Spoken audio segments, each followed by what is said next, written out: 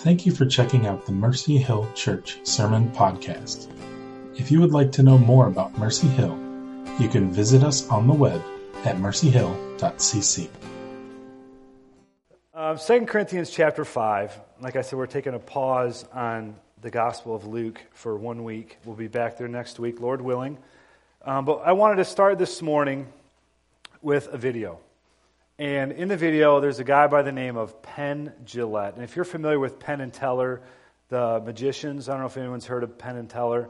Okay, these guys are kind of goofball magicians, and they got all these, I think they have a show in Las Vegas, and they're seen on, Letterman and Leno and that kind of thing, doing their thing. But Penn Jillette is obviously half of the magic show, and he's kind of the spokesperson for it. But he's got these different weekly kind of like shows that he just tapes from his computer and talks about random things. He's a professing atheist, so he doesn't really have any, spiritual ties at all. He's got a book. I'm not trying to put his book out there. I'm not saying you should go watch their shows or anything like this. I just caught this video, and I thought it'd be interesting for us just to kind of get us thinking about what we're going to talk about today. So if we can just kill the lights, that would be helpful. But we're going to watch this video. It's about 3 to 4 minutes long. And then we're going to get up and we'll read from 2 Corinthians. So let's watch the video if we could. I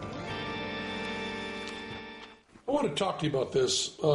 I get home from the show, and at the end of the show, as I've mentioned before, we go out and we talk to folks and, sign an occasional autograph and shake hands and so on. And there was one guy waiting over to the side in the what I call the hover position after I was all done. Big guy, probably about my age. Big guy. And he had been the guy who picks the joke during our psychic comedian section of the show. So he had the props from that in his hand because we give those away. He had the joke book and the envelope and the paper and stuff. If you haven't seen the live show, it's not worth explaining. But he had props from the show that we'd given him from the night before. He wasn't the guy that night. And he walked over to me and he said, I was here last night at the show, and I saw the show and I liked it. And he was very complimentary about my use of language and complimentary about, honesty and stuff. He said nice stuff. No reason to go into it. He said nice stuff. And then he said, I brought this for you. And he handed me a Gideon Pocket Edition. I thought it said from the New Testament, but I also thought it was Psalms from the New Testament, right? Psalms from the just part of the New Testament. Little book about this big, this thick, He said, I wrote on the front of it, and I wanted you to have this. I'm kind of proselytizing. And then he said, I'm a businessman. I'm sane. I'm not crazy. And he looked me right in the eye and did all of this. And it was really wonderful. I believe he knew that I was an atheist.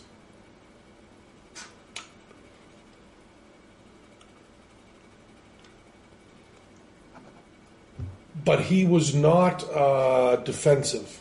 And he looked me right in the eyes.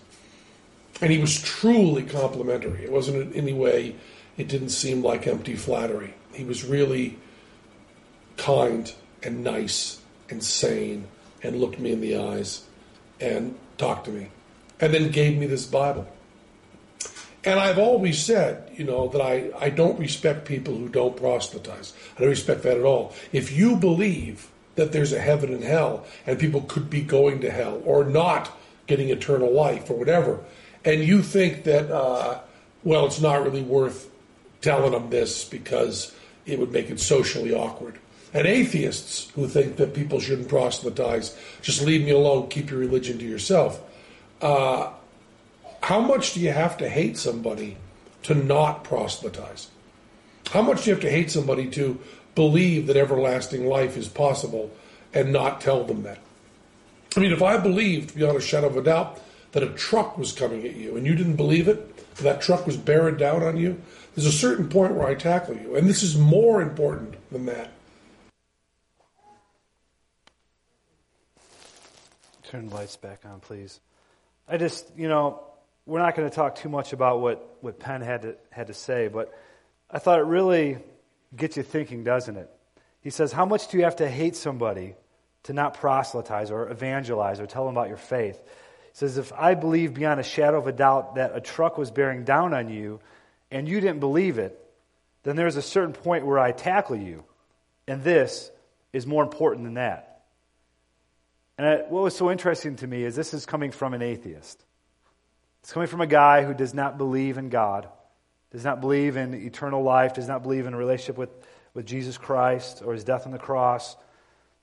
And he's catching something, he understands something that I think a lot of us need to really get a hold of. And so I just put that out there because it really gets you thinking. It's really challenging. Now, obviously, he doesn't have an understanding of God's sovereignty and all these other things, but it gets you thinking. Why do we plant churches? Why did we plant this church? Why do we invest time and money and resources into planting churches? Why do we want to tell people about Jesus Christ? Why do we want to be representatives of Jesus Christ to other people? Why do we do these things? Why can't we just kind of sit back passively and kind of just take in the Christian life and allow it to happen to us? And then worry about all the other stuff later. Well, let's look over at 2 Corinthians chapter 5, and we're looking at verses 17 through 21. There's two challenges for us in this, and I want to look at the first one being the effects of the gospel, and the second one being the implications of the gospel. And so in 2 Corinthians chapter 5, verses 17 through 21, the Apostle Paul is writing to the church in Corinth, and this is what he writes. Therefore, if anyone is in Christ, he is a new creation. The old has passed away. Behold, the new has come. All this is from God, who through Christ reconciled us to himself and gave us the ministry of reconciliation. That is, in Christ, God was reconciling the world to himself, not counting their trespasses against them, and entrusting to us the message of reconciliation. Therefore, we are ambassadors for Christ, God making his appeal through us. We implore you on behalf of Christ, be reconciled to God. For our sake, he made him to be sin who knew no sin, so that in him we might become the righteousness of God. Let's pray. Lord, as we approach your word this morning, we ask that you would give us understanding hearts. Lord, we pray that you would open our eyes to see the glory and the majesty in these passages. Lord, I pray that we would see Jesus Christ. And Lord, I pray that you would help us to fix our eyes upon you. You would turn our attention towards you. And God, we pray that your word would sink deep into our hearts and that you would give us the gift of faith, that we would respond with obedience and joy and worship. In Jesus' name we pray. Amen. I want to first look at the effects of the gospel. So this is what God is doing, what God has done. There's a number of things that God is doing in this passage. Okay, so number one, in verse 17, we read this. If anyone is in Christ, he is a new creation. The old has passed away, the new has come. There's such a radical change that God is working in people that it's called a new creation. It's the difference between life and death. that now God has brought about new life. Not long ago, I think it was this summer, our daughter found a caterpillar. And we all know the story of caterpillars, but this caterpillar in particular, we found it, put this little caterpillar in a jar, and within like a day, we put a stick in there, and it looked like it was dead. It looked like it all withered out. Looks like it had never had a drink of water in its life, and it kind of like dried up, and it looked really nasty. It wasn't a cocoon. It was like almost dead. It looked dead. And so we were going to throw it away, like, too bad. We should have probably put some water in the jar. Obviously, this thing didn't make it. And so we felt kind of bad. But we did a little research online and found out that this was a different kind of caterpillar. It makes something called a chrysalis, I guess it's called. I don't know if we have any science teachers in here, but a chrysalis. And so at one moment, it's this dried out, dead-looking poor caterpillar, and it's this real small little chrysalis that it's in. And you can imagine being a caterpillar, crawling along the ground, not being able to see past the blade of grass that you're standing on. The next minute, you look dead. And then out of this chrysalis, there was this amazing butterfly came out. It was huge. Man, I have no idea how this thing got packed into this little thing. But man, this butterfly came out, and it was beautiful, and it was massive. It was a complete change. I mean, it looked nothing like it did before. And it looked nothing like it just had it looked nothing like the dried out dead thing. But there is a complete and total transformation. It can fly, it is healthy looking, it was unbelievable. In the same way, God says there is a transformation and change. When you came to Christ in faith, and asked Him for the forgiveness of your sins, there was a transformation and change in your life. Can anybody say amen to that? Does anyone want to share just a brief testimony of what God did before and after in your life? Do anyone want to just come up right now and just say, this is what my life looked like and this is what God did in me? Any brave souls? Do I have to call on somebody? Please now let it be me. Who wants to just say, Michelle, you want to say something? Let me see that real quick. My wife's going to bail me out because no one was able to come up here. Thanks, honey. Before I was a Christian, I was addicted to stealing clothes and food and anything just because I could. I was very promiscuous, slept around with a lot of people, did drugs, drank alcohol, was arrested, was in jail. After I became a Christian, the Lord set me free from that. I quit stealing, quit doing drugs, quit having sex till I was married. How'd we have 5 kids? Oops. And I also was hopeless before I became a Christian. And though I still struggle with my emotions and things like that, I still have the hope of Jesus. Yeah. So there's a marked difference. So. Amen. Thanks, honey. And yes, we are pregnant with number 5. Seriously. So, but there is a complete and total... was I supposed to say... Can I say that? I'm sorry. Just pretend like you didn't hear that. Brett, take that off the table. There is a complete and total change of attitude and desires and thoughts and the way we treat one another. There is a marked difference. There is a change. It is a new creation. But not only is there a new creation, number 2, we see this in verse 18, we have been reconciled with God. We have been reconciled with God. It says, all this is from God, who through Christ reconciled us to Himself. We have been reconciled to God. This means there has been a total change, a complete change of attitude and relationship. That our relationship with God is not the same as it used to be.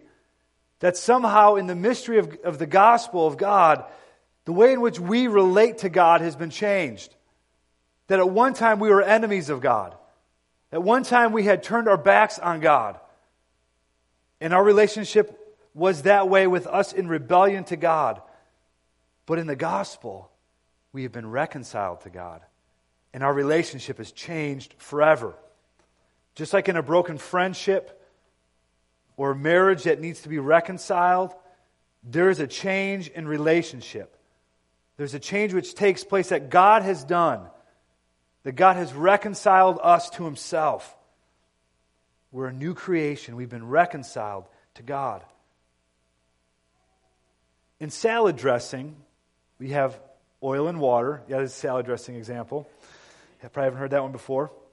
In salad dressing, you have water and oil. And they don't mix. So you pull it out of the fridge or whatever, it's completely separated, you shake it up, it goes together for a little bit, but then shortly afterwards it separates again. Over and over and over again. Water and oil do not mix. Now, take a jar of mayo, right? Mayonnaise, it's like 99% lard, I think, but it's like it is mostly water and oil. But you don't have to shake it up, it stays together. And there's a reason for that. There's something called an emulsifier, all right? Where's my science people at, right? There's an emulsifier in that, and it's called egg, right? The egg penetrates the water and the oil, and it brings them together in such a way that they're not going to separate now. Okay? Now, with us and God, the emulsifier for us is the cross of Jesus Christ. That brings us together. That so penetrates our lives and our beings and who we are that it enables us as sinful people who have rebelled against God, who have turned our backs on God, to be made right with a holy and righteous and pure God. That in other words, there was no other way. There was no other way but the cross of Jesus Christ. That is the emulsifier in our relationship. It is what has brought us together. But number 3, the effects of the gospel is also this, that we have been counted righteous. Look what it says in verse 21. For our sake He made Him to be sin who knew no sin. That's Jesus Christ. So that in Him, in Jesus, we might become the righteousness of God. There is something called imputed righteousness. And that imputed is a big word, I know. I'm going to explain it in a second. But it's what happens in order to make us, in order to allow us to be reconciled with God. There is a great exchange. Jesus took our sin. Jesus took our sin upon His body on the cross. He was punished in our behalf. And although He never sinned, He became sin for us. So that in Jesus we would be given His righteousness. Now here's how this works. When Michelle and I first opened an online banking account, maybe 5 years ago, we opened this online banking account. And we put a little bit of money into one of our accounts. And I think we were trying to put, $10, $15 a week in this account and watch it add up. And lo and behold, after the first week, there's like $250 in there. I'm like, wow, it's amazing. Online banking is like brilliant, Well, every week after that, somehow $250 would keep being added to our account from out of nowhere. And so Michelle's like, well, should I call? I'm like, no, honey. The bank will figure this one out. Don't worry. Well, sure enough, after about 3 or 4 months, we should have had about 500. We had thousands in this account. And we were like, this is amazing. The interest rate must be like, 50% or something. I don't know. And so we did what good Christians do. We withdrew all the money, closed our account, and moved to a different bank. No. Called the bank. Sure enough, someone else's checking account thing was somehow charged to ours. And so their money was being placed in our account by accident. Well, they withdrew all the money, and we went back to like $50 in that account. Which is very sad, but it's what happens, right? In the same way, when we come to God, right, and ask Jesus to forgive us of our sins, believing that He died on the cross for our sins, His righteousness is imputed or credited to our account. So when God looks at our account, He doesn't see the things that we have done necessarily. What he sees is the work of his Son, Jesus Christ, and his perfect righteousness. And there is an unlimited amount of money in this account. And we may say, you know what, I don't deserve it. You're right, we don't. We didn't do anything to earn this money. This all has come from God. This righteousness that is in our account has been imputed to us from Jesus Christ. And so that's how it works. It's like this account. And so this is the effects of the gospel from this passage in our lives. Number one, there's new life. The old has gone, the new has come. There's new life from God. Not only that, but we have been reconciled to God. We have been reconciled. There's been a complete change of relationship. God has made us right with himself through Jesus Christ. And we have been given his righteousness. We have been in his righteousness, Jesus Christ's righteousness, his perfect obedience to the Father, has been imputed into our account. Now, what is the implications from this passage for our lives? That is what has happened to us. That is the work that God has done in us. What is the implications for us? I want to look at three things, three implications. Number one, we are given God's message. Number two, we're also given God's heart. And number three, this is all for God's glory. So let's look at number one. In verse 20, we see that we are given God's message. Therefore, we are ambassadors for Christ. It is who making his appeal? It is God making his appeal through us. It's God making his appeal through you and I. This isn't us who are making an appeal. This is Almighty God who is making an appeal through us. We're ambassadors for him. So, what does an ambassador do? He's an official representative. Represents a person or a state or a country and goes on behalf of that person, state, or country to another place. It represents that person to other people. Now, I want to introduce you this morning to Bruce Orrick. You show a picture of Bruce. That is Bruce. This is the real official American ambassador to Finland. And that is his Christmas card. That is one bad dude, okay? Don't mess with Bruce Orrick. He's a bad dude. Well, this Christmas card had gotten out. This isn't Photoshop, so this is real. This guy used to be a bodybuilder. So he sent this Christmas card out, and it got on the internet. And so the Washington Post checked in with the embassy and confirmed that, yes, that is his real arm. It's not Photoshopped. It also found out that the card was not officially embassy sanctioned. Okay, it wasn't officially. He just sent this out to a few friends. It got on Facebook.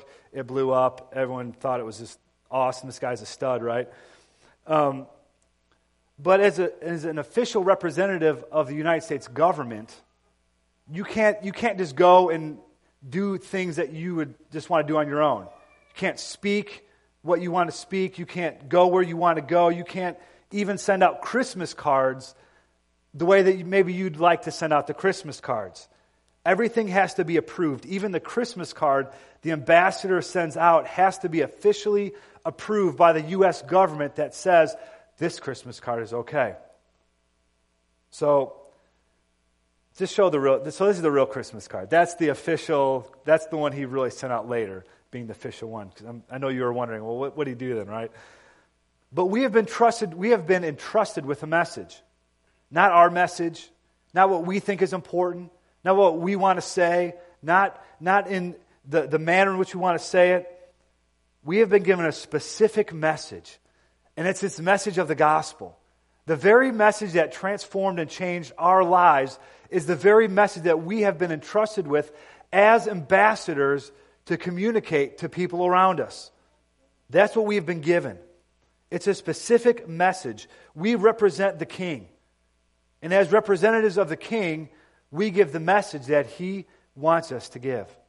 Not my message, not your message. It's his message. That is what we communicate to people. We don't speak on our own behalf. We speak on behalf of the King. And we give the old message that has been changing lives for millennia. This message of Jesus Christ, his death and resurrection, has been changing and transforming lives for thousands of years. And it's the one that we have been called to give. So it's not just that we have a message to give and that we give the correct message. We also have a message to give, and we're told in the manner in which we are to give this message. Look at the rest of verse 20. It's therefore we are ambassadors for Christ, God making his appeal through us. So it's God's message, but we implore you on behalf of Christ, be reconciled to God.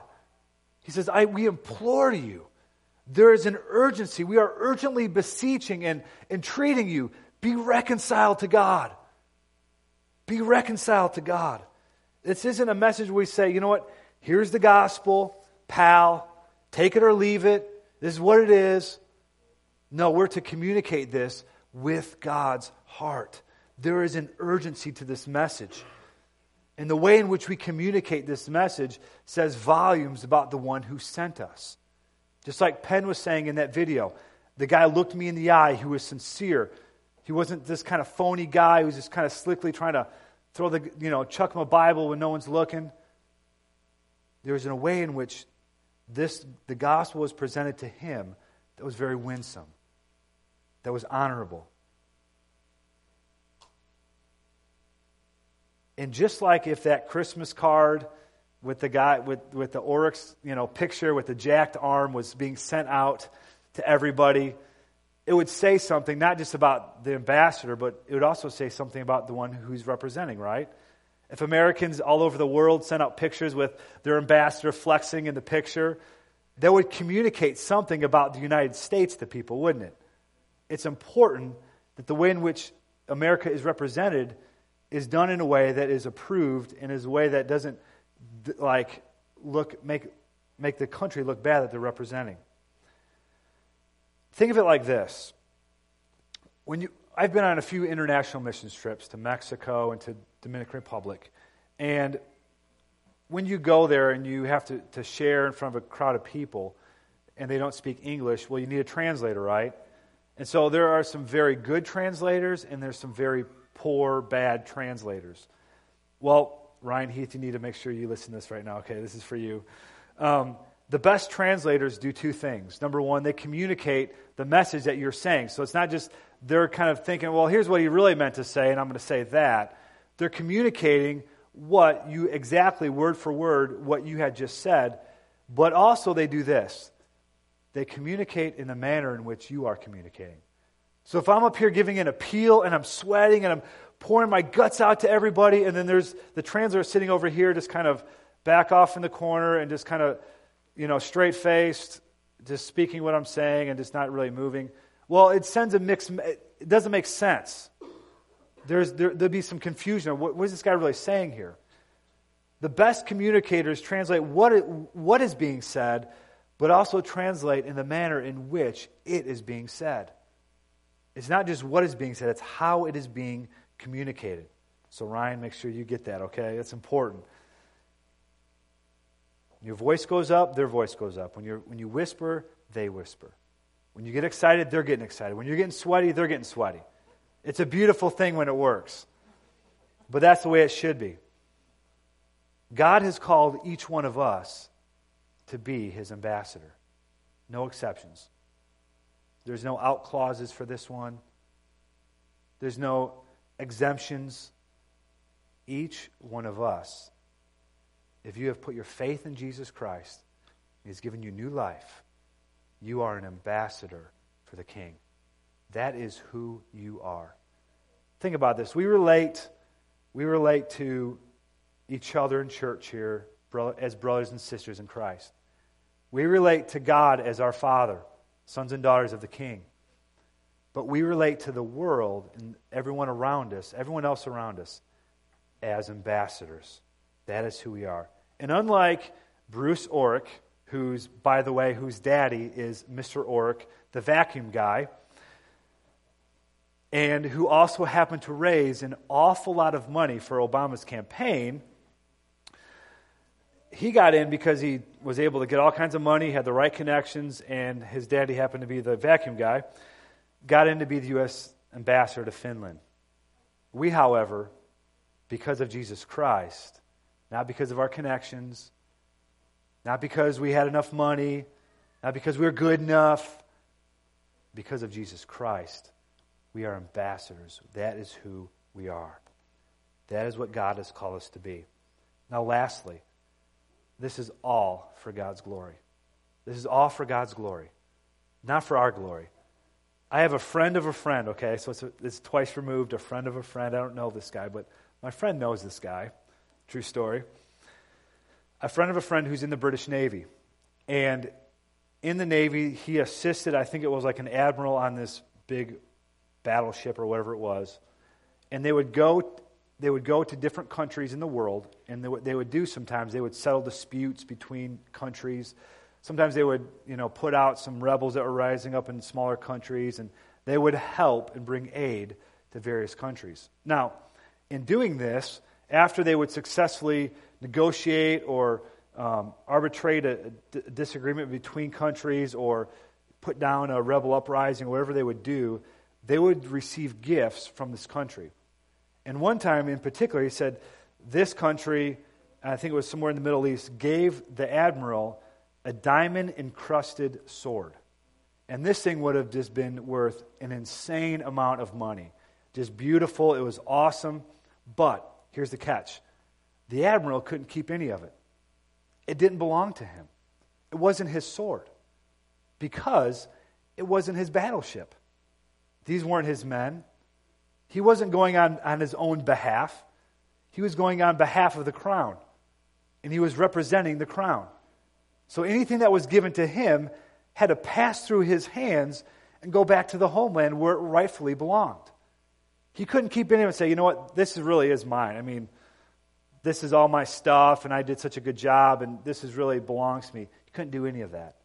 It had to pass right through his hands and go right back to where it rightfully belonged. In the same way for us, as God's ambassadors, being sent by God with God's message, in the heart and manner in which God has so graciously came to us, we ourselves give glory to God. And this really is worship. This is worship. When we see any amount of gospel fruit in our lives or in people's lives around us, all glory be to God. It's not like we can sit back and never say, you know what, that gospel fruit was because I stuck with that person. We don't get any glory. It all goes back to the crown, right? It all goes back to the King, where it rightfully belongs, because He is the one who is pursuing. He is the one who is reconciling. He is the one who is bringing to new life. He is the one who has made a way through the cross of Jesus Christ for each one of us to come to salvation. He is the one who's done all these things. So all glory goes to the Lord. And when we do this, when we give glory to God, it is our worship. It is our privilege. We get to do this. So what are we going to do? Knowing that, where do we go from here? It'd be nice to present some kind of real slick evangelistic campaign that we're going to do, and it's, all this kinds of fun stuff and videos and plans. Here's what I simply want us to do. We're going to pray. We're going to start at the foundation of all evangelism, of all representing God, of life transformation. We're going to start going to God, recognizing that it is Him who does the work through us in Jesus, and we're going to pray. And so we're going to pass out some cards. We're going to pass those out. These cards that we have, the Mercy Hill 5 lines. On the other side it says, the prayer of a righteous person is powerful and effective, James 5:16. You're going to fill these cards out with 5 names, 5 families or 5 names. And we as a church are going to begin to pray for the people around us. When I found when I'm praying for people, when I'm praying for specifically people who do not know Christ, it is amazing. The doors that open up, the opportunities that you get to share, the way in which God opens our eyes. Because a lot of times we have a conversation with someone we don't really realize, I could have really talked about the Lord or whatever it was. It's simply through prayer. It's not slick. It's not smooth. It's not some big kind of campaign. This is simply us going before the Father, asking Him to do what He does so well and what He does day in and day out. And that's transform and change people's lives. And so what I'd like you to do today, at some point, if you have your pen on you now, fill this card out. 5 names of people who need to know Jesus. Whether it's at work, in your neighborhood, in your family, friends around you, put their names on here. Don't walk up to them and say, I put your name on the card, buddy. I'm praying for you, sinner. Don't do that. I do want you to keep this, though, in your wallet or your purse or somewhere where you are going to remember to pray. And we're going to pass these out probably next week, and we'll have them available, because what happens is you get it, that's great, put it in your pocket, it gets crunched up, forget about it, it goes through the wash, and then nothing really happens. We're going to do this for 3 months and just see what happens. Just see what happens. Just pray together, and especially coming up with a week of prayer and fasting. It's a great opportunity for us as we pray and fast to lift up names to the Lord people who need to come to know Jesus. So everyone have a card? Everyone have a card? Okay, good. And so with that, we're going to close. We're going to celebrate communion together. But I want us as ambassadors of God to realize and understand that it is Almighty God, is all of heaven, is behind this message that we proclaim. It is God's goodness and His grace and His mercy that He has ransomed and redeemed us and has given us the ministry of reconciliation. Let's pray. Lord Jesus, as we close out this morning, God, we pray that You would give us a boldness. You would give us the grace to persevere in prayer. You would give us a love for the people around us, a compassion, that it would be with Your heart, with Your message, and be for Your glory. And Lord, we thank You for the work that You've done in our lives, transforming and changing us, giving us a righteousness that did not belong to us. Thank You, Jesus. Now we pray, Lord, that You would do this work in our hearts for Your glory. In Jesus' name we pray. Amen.